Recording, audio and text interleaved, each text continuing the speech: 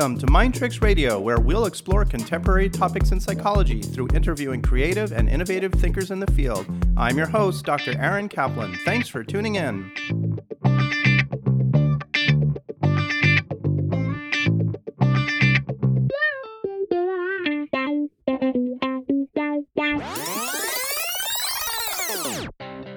We're here today with Dr. Avram Weiss, who is a psychotherapist, author, and teacher.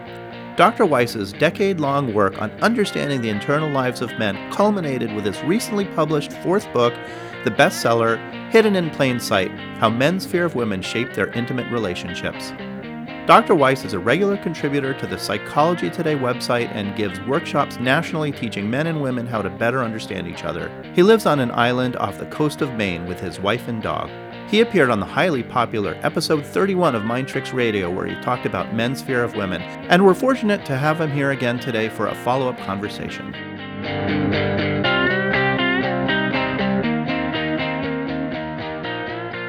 Avram, welcome back. It's great to see you. It's good to see you too. Aloha, I should say. Aloha. So yeah, I'm really excited to have you back on the show. You were here, about 6 months ago. We recorded episode 31 of Mind Tricks Radio, Men's Fear of Women.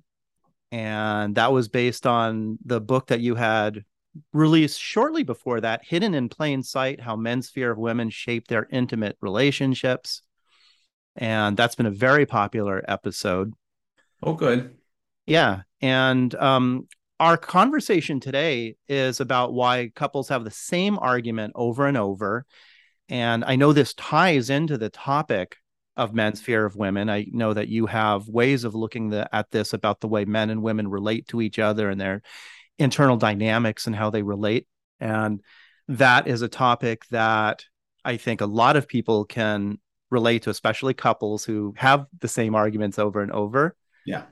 And therapists who do couples work see this quite a bit. Absolutely. Yeah. So I'm excited to delve into that. But before we get started, Avram, give us a little bit of an update on what you've been up to since I spoke with you last, and anything notable in the world of Hidden in Plain Sight. Thank you. I have been doing a lot of podcasts like this. I'm delighted. It's the perfect way of getting the message out for me, because I feel like I'm just going to have a nice conversation with somebody for an hour. And I know a lot of people listen. And so for me, it's an exciting chance. So I'm doing a lot of this. And as I was mentioning to you earlier, I'm also starting to do workshops around the country for groups of men and women, helping them to understand each other better. And the format that I'm using, I'm going to date myself here. Some people won't know the reference, but the old TV game show, The Newlywed Game. Right. Remember that? You don't have to admit it if you do. No, I'm old enough to remember the Newlywed Game. So the way the game went, if you don't remember it, is they would ask newlyweds questions and they'd have to about each other. So you'd have to answer about your husband or your wife, and then you'd write your answer down, and then your spouse would see how much you didn't know about them. So there'd be silly questions like, what's your favorite flavor of ice cream? And they wouldn't know the answer. So we do the same thing in the workshops, only they're much more personal and intimate questions. And again, we ask the men to write down what they think the women are thinking. We ask the women to write. So it's a sort of fun way of helping men and women learn more about what make each other tick. It makes perfect sense, and it's a great idea. I remember in our conversation last time, one of the points that came up a few times was how baffled men and women tend to be about what's actually going on in each other's head. Absolutely.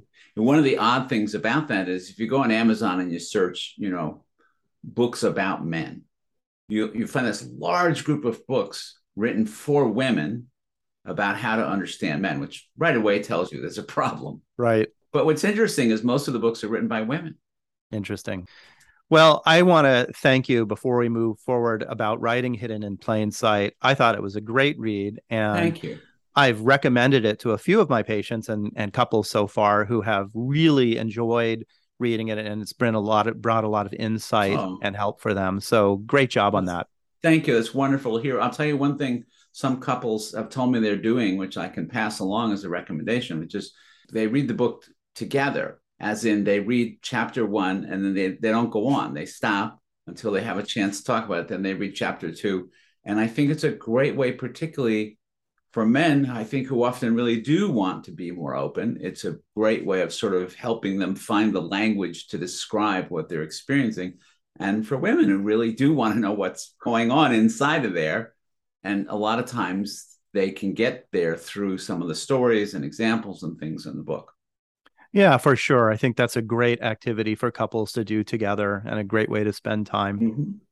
Let's talk about this idea about couples who have the same argument over and over again. Yeah, I see you're smiling as you say it, like I'm sure it's just an intellectual understanding on your part. Of course, and just as a clinician, I mean, you have couples coming in and say we fight about the same thing over and Right. over, and like, what is going on here? And I think people can relate to that. So I really want to Yeah, dive into this. sure. When I say the same argument over and over again, you could think of that as we keep arguing about the same thing. Why did you not close the garage door? We keep arguing about the garage door. Or you could think of that as it doesn't matter the thing we're arguing about. It's still the same argument over and over and over. And it's more the second way, I mean. Right, right. No, I get that. It's the dynamics that are going on that could prompt the similar content of the argument, or could be an argument about a different thing, but has the same flavor to it. So tell us about this. What is the classic argument dynamic that goes on between men and women? I'm going to start a little farther back and work up to it. Sure. I'm going to go all the way back to grade school. And when we're kids, girls played and boys played together. And then at some age, they tend to segregate by sex. Girls play with the girls, boys play with the boys. The boys are off playing, they're learning, they play games that teach them how to take over the world. They play games of competition and aggression, mostly sports, but lots of competition and aggression in most of the things that boys do. Girls go off and they practice relationships. They play house, they play school, they play doctor. And all the games they play are fantasy games in which people are interacting with each other and they learn about relationships. So when men and women come together, there is usually, later in life, there's usually a pretty significant gap in both relationship experience. The girls tend to have had more closer friendships as well. So there's that gap in how much experience they've had in relationships, how comfortable they are in intimate relationships, and some basic kind of skills. And it's men who are at the disadvantage. Mm-hmm. So for men coming into an intimate relationship with a woman, they've been off working to be privileged and advantaged in their lives at work. And then they come to an intimate relationship and they are actually disadvantaged. So it's not a familiar position for most men, and it's not a position most men like. So there's some discomfort there for men. Absolutely. It's a great word. That's exactly what I'm trying to say. Thank you. Okay. Men respond in one of two ways. And the way they respond has everything to do with whether or not a relationship is going to work. So smart men who are more secure, sort of look at the situation and say, it's like having a mentor at work. I could fight you, or I could say, wow, you know a lot I don't know. I'm going to shadow you. I'm going to watch you. I'm going to study you. So it goes well when men in their relationship say, okay, there are some things apparently I missed, but I think you could really help me with that. And it's clear to me what the reward would be, because I see how close you are with the kids. I see how close you are with your friends. And I really miss that. So there's some good stuff there. So I'm going to learn. And then the other choice, of course, doesn't go so well, which is that I'm the boss of me. You can't tell me what to do. Stop trying to control me, all that kind of stuff. And then it's just loggerheads. So that's the table setting. We come to adult relationships. And women, I've been asking women recently a question, and the answer is disturbing. I feel like I should put a disclaimer on it. Mm-hmm. Been asking women, what did you learn about men from your mom? By which I mean not just what she tell you, but when you watched how she was with your dad and you watched how she was with men. Like, what did you come away with how your mom thought about men? And the disturbing part is that the answers, once women sort of take a moment and think about it, a large majority of women have said to me, my mom taught me not to think much of men, not to trust them, not to rely on them, not to expect to be particularly close. Have friends for intimacy. Don't expect much of them. Interesting. So then women come into marriages often with pretty low expectations, and men may not know that consciously, but they experience it. So men talk all the time about feeling criticized. In women's minds, what it seems to them they're doing is trying to get these guys on track. Like, I'm trying to show you how to have a relationship. I'm trying to, the reason I tell you to do these things is because we'll be better. It'll go better if you would listen to me. That's where she's coming from. But men hear it as criticism and intrusive. So what do people do when they're criticized? They withdraw. Not just men, human beings, when they feel criticized, withdraw. So women tend to initiate conflict because, frankly, they're not as happy in relationships as men are. They don't work as well for women. So women initiate some kind of expression of dissatisfaction, trying to make a connection, and men's response is to withdraw. So then what happens when the man withdraws? The woman is now, she's made an effort, and it's worse than it was when she started. So she escalates. So she gets more emotional, more upset, which makes the man feel more criticized and more tightened and withdrawn. And so it gets exacerbated. Instead of them coming closer to understanding, they get further and further, and they are actually working at cross purposes, is the wild thing about it. Because one of them is trying to make a connection, but the other one is trying to get the hell away and protect himself. And so no wonder it doesn't go well. I'm wondering, Avram, if you could provide sort of a hypothetical example of how this might go. And we're talking about this happens again and again and again. It's the same argument over and over. If you're a therapist and you happen to read the Psychotherapy Networker, there is a case example of exactly this coming out in the January issue of the Psychotherapy Networker. So I will recreate it from memory as best I can, but we need a content area. So what is a common dissatisfaction? Because this one's a sensitive one. The woman sees the man interacting with their 3-year-old son, and he's competent, and he's responsible, and he's reliable, but there's something missing. He's always sort of being with the kid the way as if he were, doing the dishes.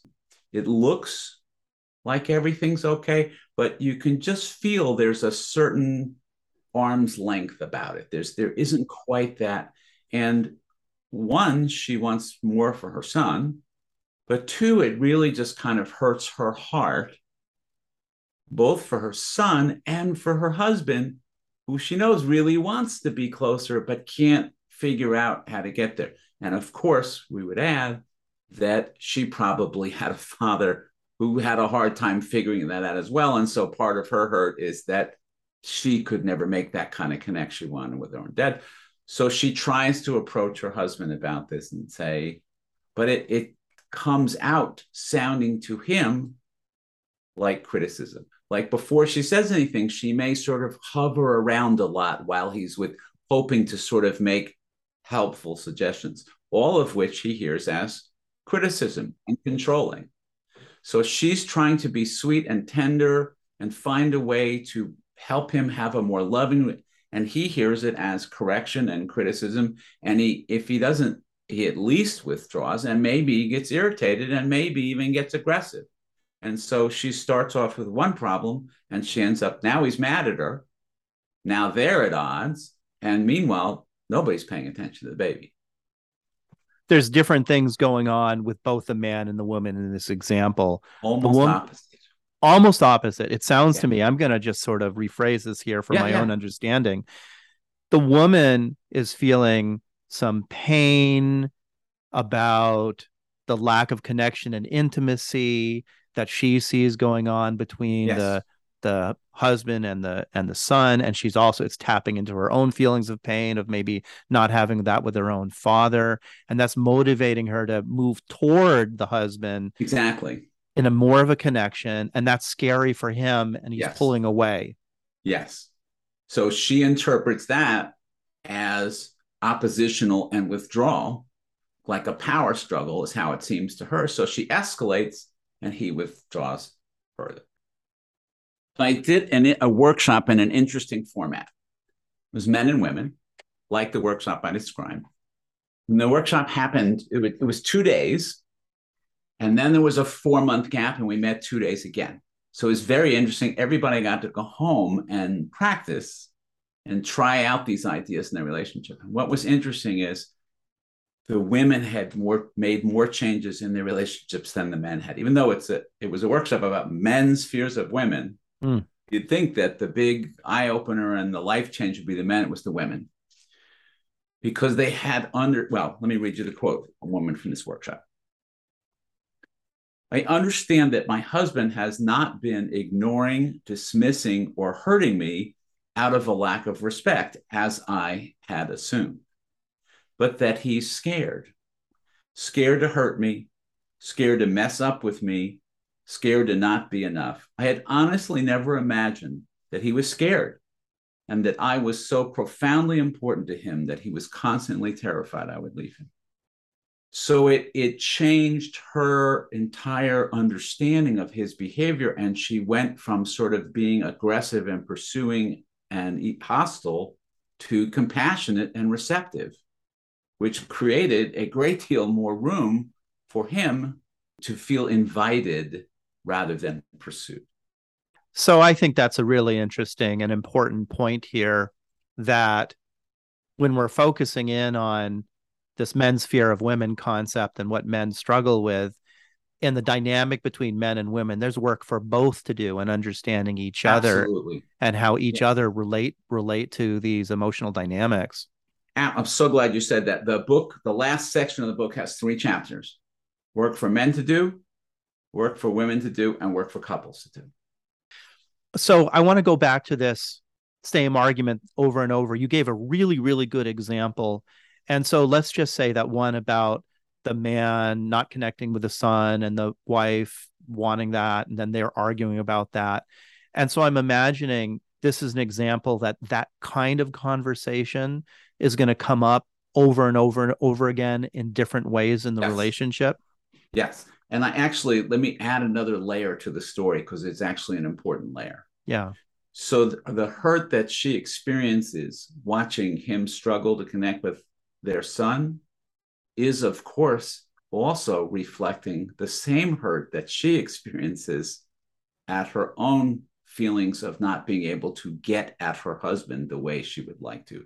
And so the pain she's watching her son experience, she imagines is like the pain. So she is, in a sense, criticizing. She is expressing her own dissatisfaction. Even though she's talking with him in a loving way about how he's being a dad, he knows that she is also saying, you're not really up to snuff with me either. So numerous examples of this are going to come up in different ways. Yeah. When she experiences this, he's not paying attention to me, my needs, what's important to me, he's not connecting with me the way I'd like to, I'm going to let him know somehow. Yes. And he's likely to experience that as criticism, as saying that he's not good enough, he's not being a good enough man and a good enough husband. Yeah. Shut down and pull away. One of the expectations of men in our culture is that we take care of everything for everybody and they never see you sweat. So not only are you responsible for everything, but your adequacy as a man is evaluated on the basis of how well you take care of women and children. For example, it's less true now than it used to be, but a generation ago, it would be an item of pride for one man to say to another, well, my wife doesn't have to work. He's saying, I'm more of a man than you are because I provide better for my wife and family. But here's the dark side.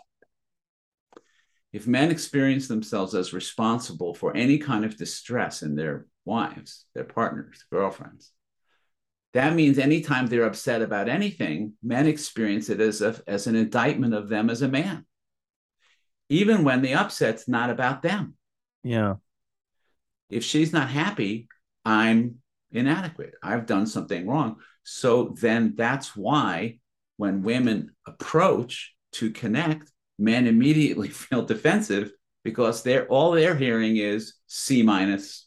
Right. What did I do wrong and how do I need to fix Exactly. this? Yeah. Which men say out loud all the time. Just tell me what to do to fix it. Right. And she may not even have said a word about it being about him. Right. And you hear this all the time that, women, I hear it in the couples therapy I do. I just kind of want to vent. I want to talk. I want to talk about how I feel. I want to talk about Right. my crappy day at work. I want to talk about how awful my experience was in the grocery store today. I Yep. just want to talk and I want you to listen. And the man will jump into Yeah. solution mode, like, oh, this is what you should do differently. And So I'll tell you a great trick I learned that I teach to men that is so simple, anyone can do it, and it will save you so much distress in your marriage, you cannot believe it. And it's free. yeah. Every time your wife starts to talk to you about something, just say, oh honey, one second. Is this one of those times where you just want me to listen? Or is this one of those times you want me to help? Because if it's you just want me to listen, whew, I'm off the hook. I don't have to fix anything. It's not like thing. I can Right. relax and just listen. But if it's you want me to help you, okay, I know how to do that. That's my thing. And I don't have to worry about that. I'm not listening. But the other advantage of it is that you don't realize at first is the person speaking, usually a woman, probably hasn't thought through for herself whether she just wants someone to listen or. And so often what happens is we start talking about something and we don't like the response we get back, but we were sending out mixed signals. Nobody could tell what we wanted. Yeah. And so, of course, the other person gets. So it's so simple to just right at the beginning say, what is this, A or B? I use a similar technique with the men I work with too. I mean, it's just they kind of look at you like this shock in their eyes, like, hey, listen, man, I'm going to give you this idea that's going to Right. take so much stress It and pressure does. off of you. You don't need to do anything That's but right. just listen. That's right. What a relief. I came to it through the humility of realizing how often I was wrong on that question. I always thought I knew the answer. I'm a therapist after all, right? Yeah. But I was absolutely wrong more than I was right. Avram, let's talk a little bit. I know you discussed attachment styles, and that's really important for understanding Yeah. all of this. And we talk about attachment a lot on this podcast.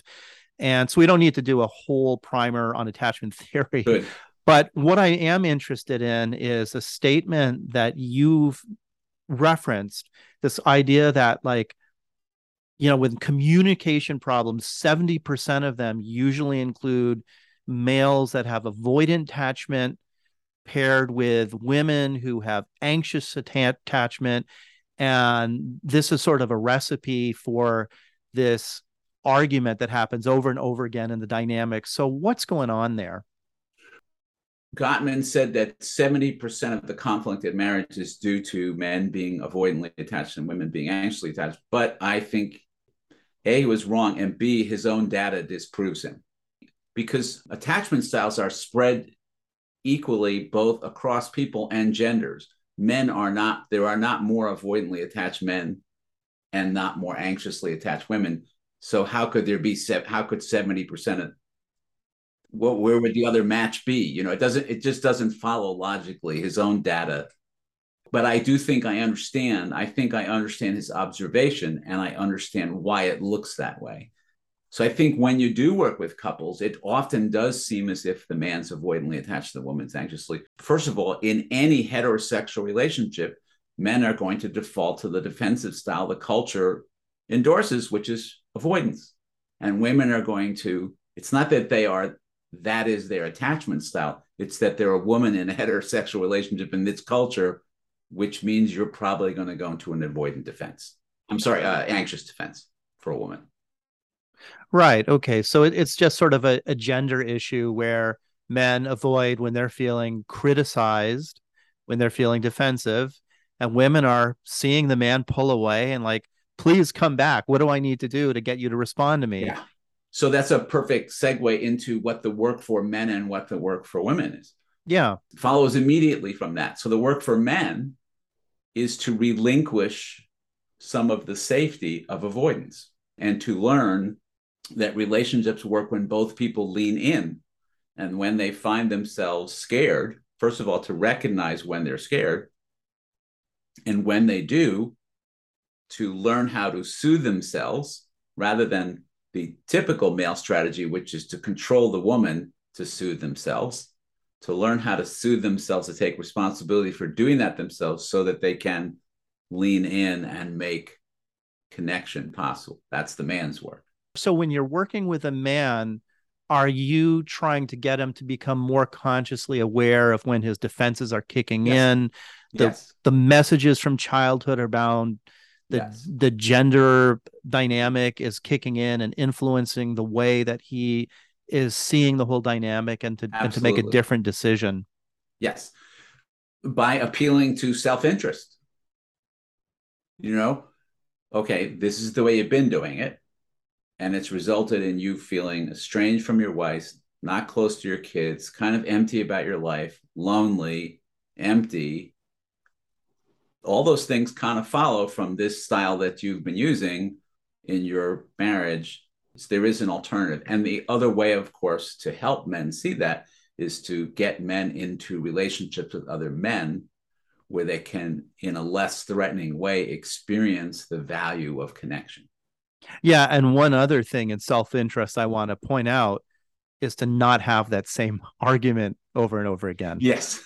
Yes. Right. And once you understand the cross purposes you're working at, it's actually a whole lot easier to not have the argument again and again. So the man understands that for himself. It helps him know how to approach these things differently. And you were talking earlier about the woman understanding this about the man, and that's helpful for the woman Yes. because she ends up seeing with him a lot more empathy and compassion when she understands why he's like this. And the woman's work, the man's work is learning to forego the defense of avoidance and withdrawal. For women, the work is around avoiding the defense of criticism. Mm-hmm.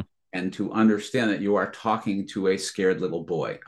I know that men can be offended by my saying that, but I don't mean literally they are. I mean that when all of us are a little boy or a little girl when we're scared. We're all in childlike kind of places. We're still adults, but we're functioning emotionally like a scared little boy. And to talk in a way that reflects that. Gottman talks about, he's got all this data about how, I've forgotten his language, but, when an argument gets really ugly fast, how destructive that's going to be.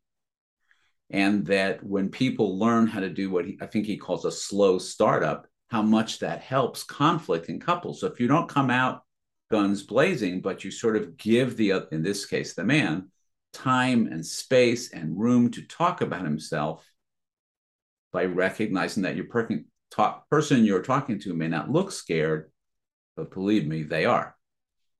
So you're the woman trying to have this conversation with a man about something that's bothering you or upsetting you or something that's on your mind.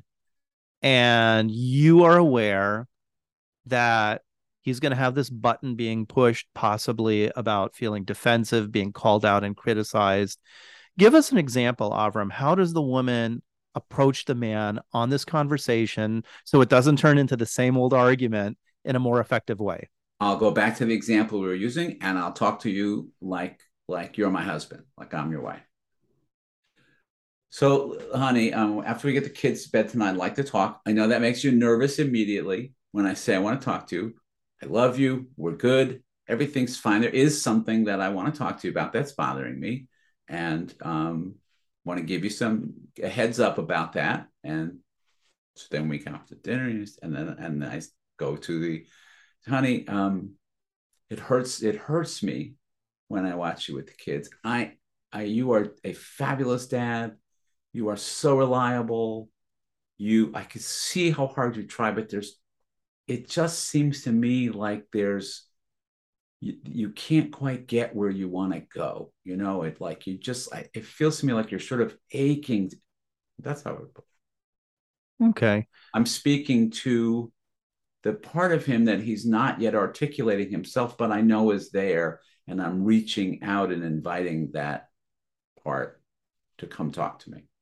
The thing that comes to mind when you give that example and you speak like that is empathy and compassion. Yeah. You really sound like you care about the other person and you Yes. understand that he's struggling and you just want to help. It's a great thing you're saying, because people think if they say the words that suggest that, but the way you get there is you have to first really come from a caring place, and then the words don't matter as much. If you're really feeling angry and critical, it will communicate itself. If you really are feeling loving and accepting, that will also. That comes up a lot for me too in the couples work that I do, that when couples sort of go back and they look at how things were communicated and what was said, and we try to think of like, what is another way that this could have been communicated? And then you ask the partner who is the recipient of it, how do you think you would have received that if it was delivered this way? They often say, oh, it would have been a completely different ballgame. Completely different, right? And then let's try it that way. Like right now, let's try it that way and see how it does feel. Right. Any other thoughts you have about sort of helpful techniques or strategies that couples can use to recognize these ongoing arguments that they get into and trying to diffuse them and do them differently? I think the other thing men have to learn how to do, or they don't have to, but if they want to be happier, is to track their own. So I talked about men tracking their level of fear and resisting the temptation to withdraw. One of the ways that men can lean in is by beginning to say out loud more about how they're doing as their wife is talking to them, to report out loud.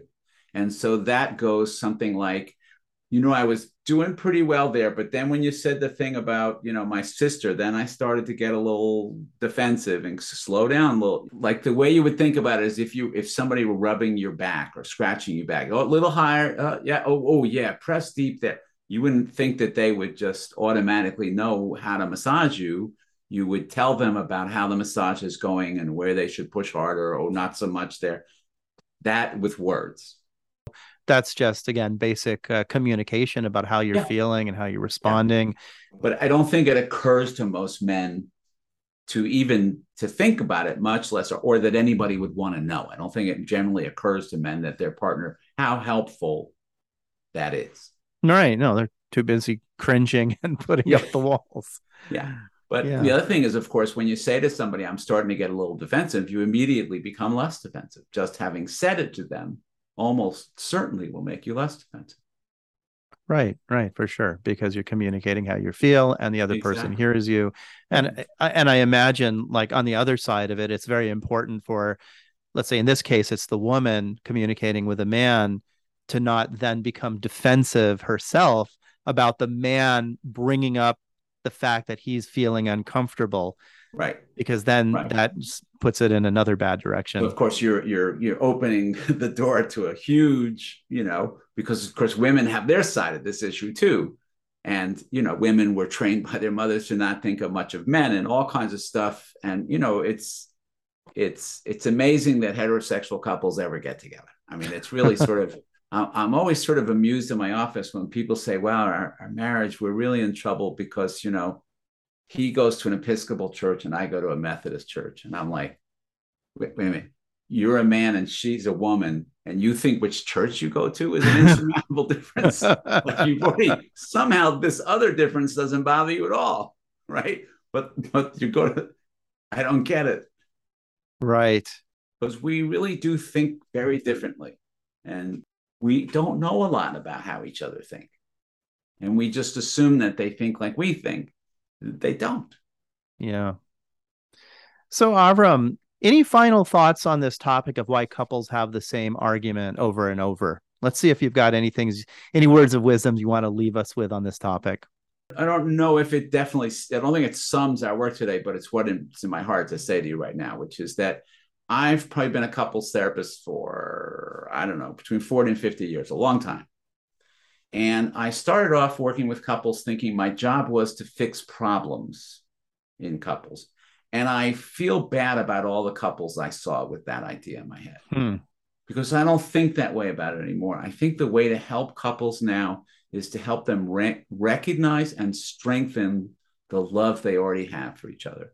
Because almost every relationship, there was something that brought them together. And usually when they get in trouble, it's because they got distracted by stupid shit and lost track of what is really special and important. And so that's what I would say to any couple is stop fighting over everything that you fight about and start spending that energy looking for the places you love each other. Yeah, I really love the way you put that. And I can relate to that tendency to want to feel pulled into a couple's fight about something. Right. That's what he's saying. The weeds. So she wants to watch TV with me on the couch, but I want to work out with her. And we can't agree on which one to do. And we're here trying to settle that fight in the therapist's office. And if I go into the weeds, I'm trying to help them negotiate on how much time they're both going to spend doing each thing. But that's really not the issue.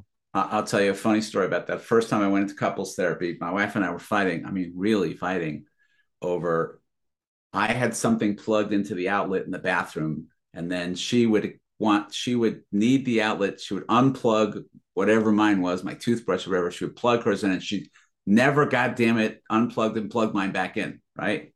So we're going on and on and on. And the therapist looks at us and says, why don't you add another outlet? Which had never occurred to us. And I thought, that's therapy. But it's like, really, just add another outlet. Right.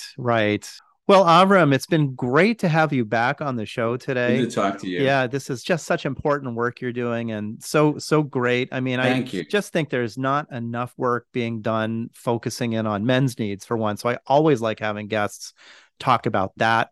But of course, the relationship dynamics are so important too. And, if you can make a difference in couples learning how to navigate the relationship in a much more loving and healthy way, I think you're really doing I hope so. Great service.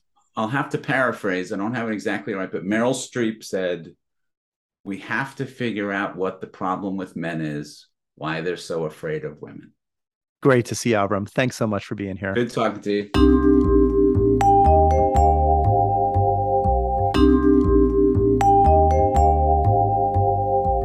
Thank you for listening to Mind Tricks Radio. I hope you have enjoyed the program. For more information about Mind Tricks, you can go to my website, www.waikikihealth.com. Be sure to subscribe to Mind Tricks on your preferred podcasting host to be notified of new episodes of Mind Tricks. Please take some time to give Mind Tricks a good rating and review wherever you are listening. It really helps get the word out to new listeners. And please like and share Mind Tricks posts on Twitter and Facebook by following your host, Dr. Aaron Kaplan.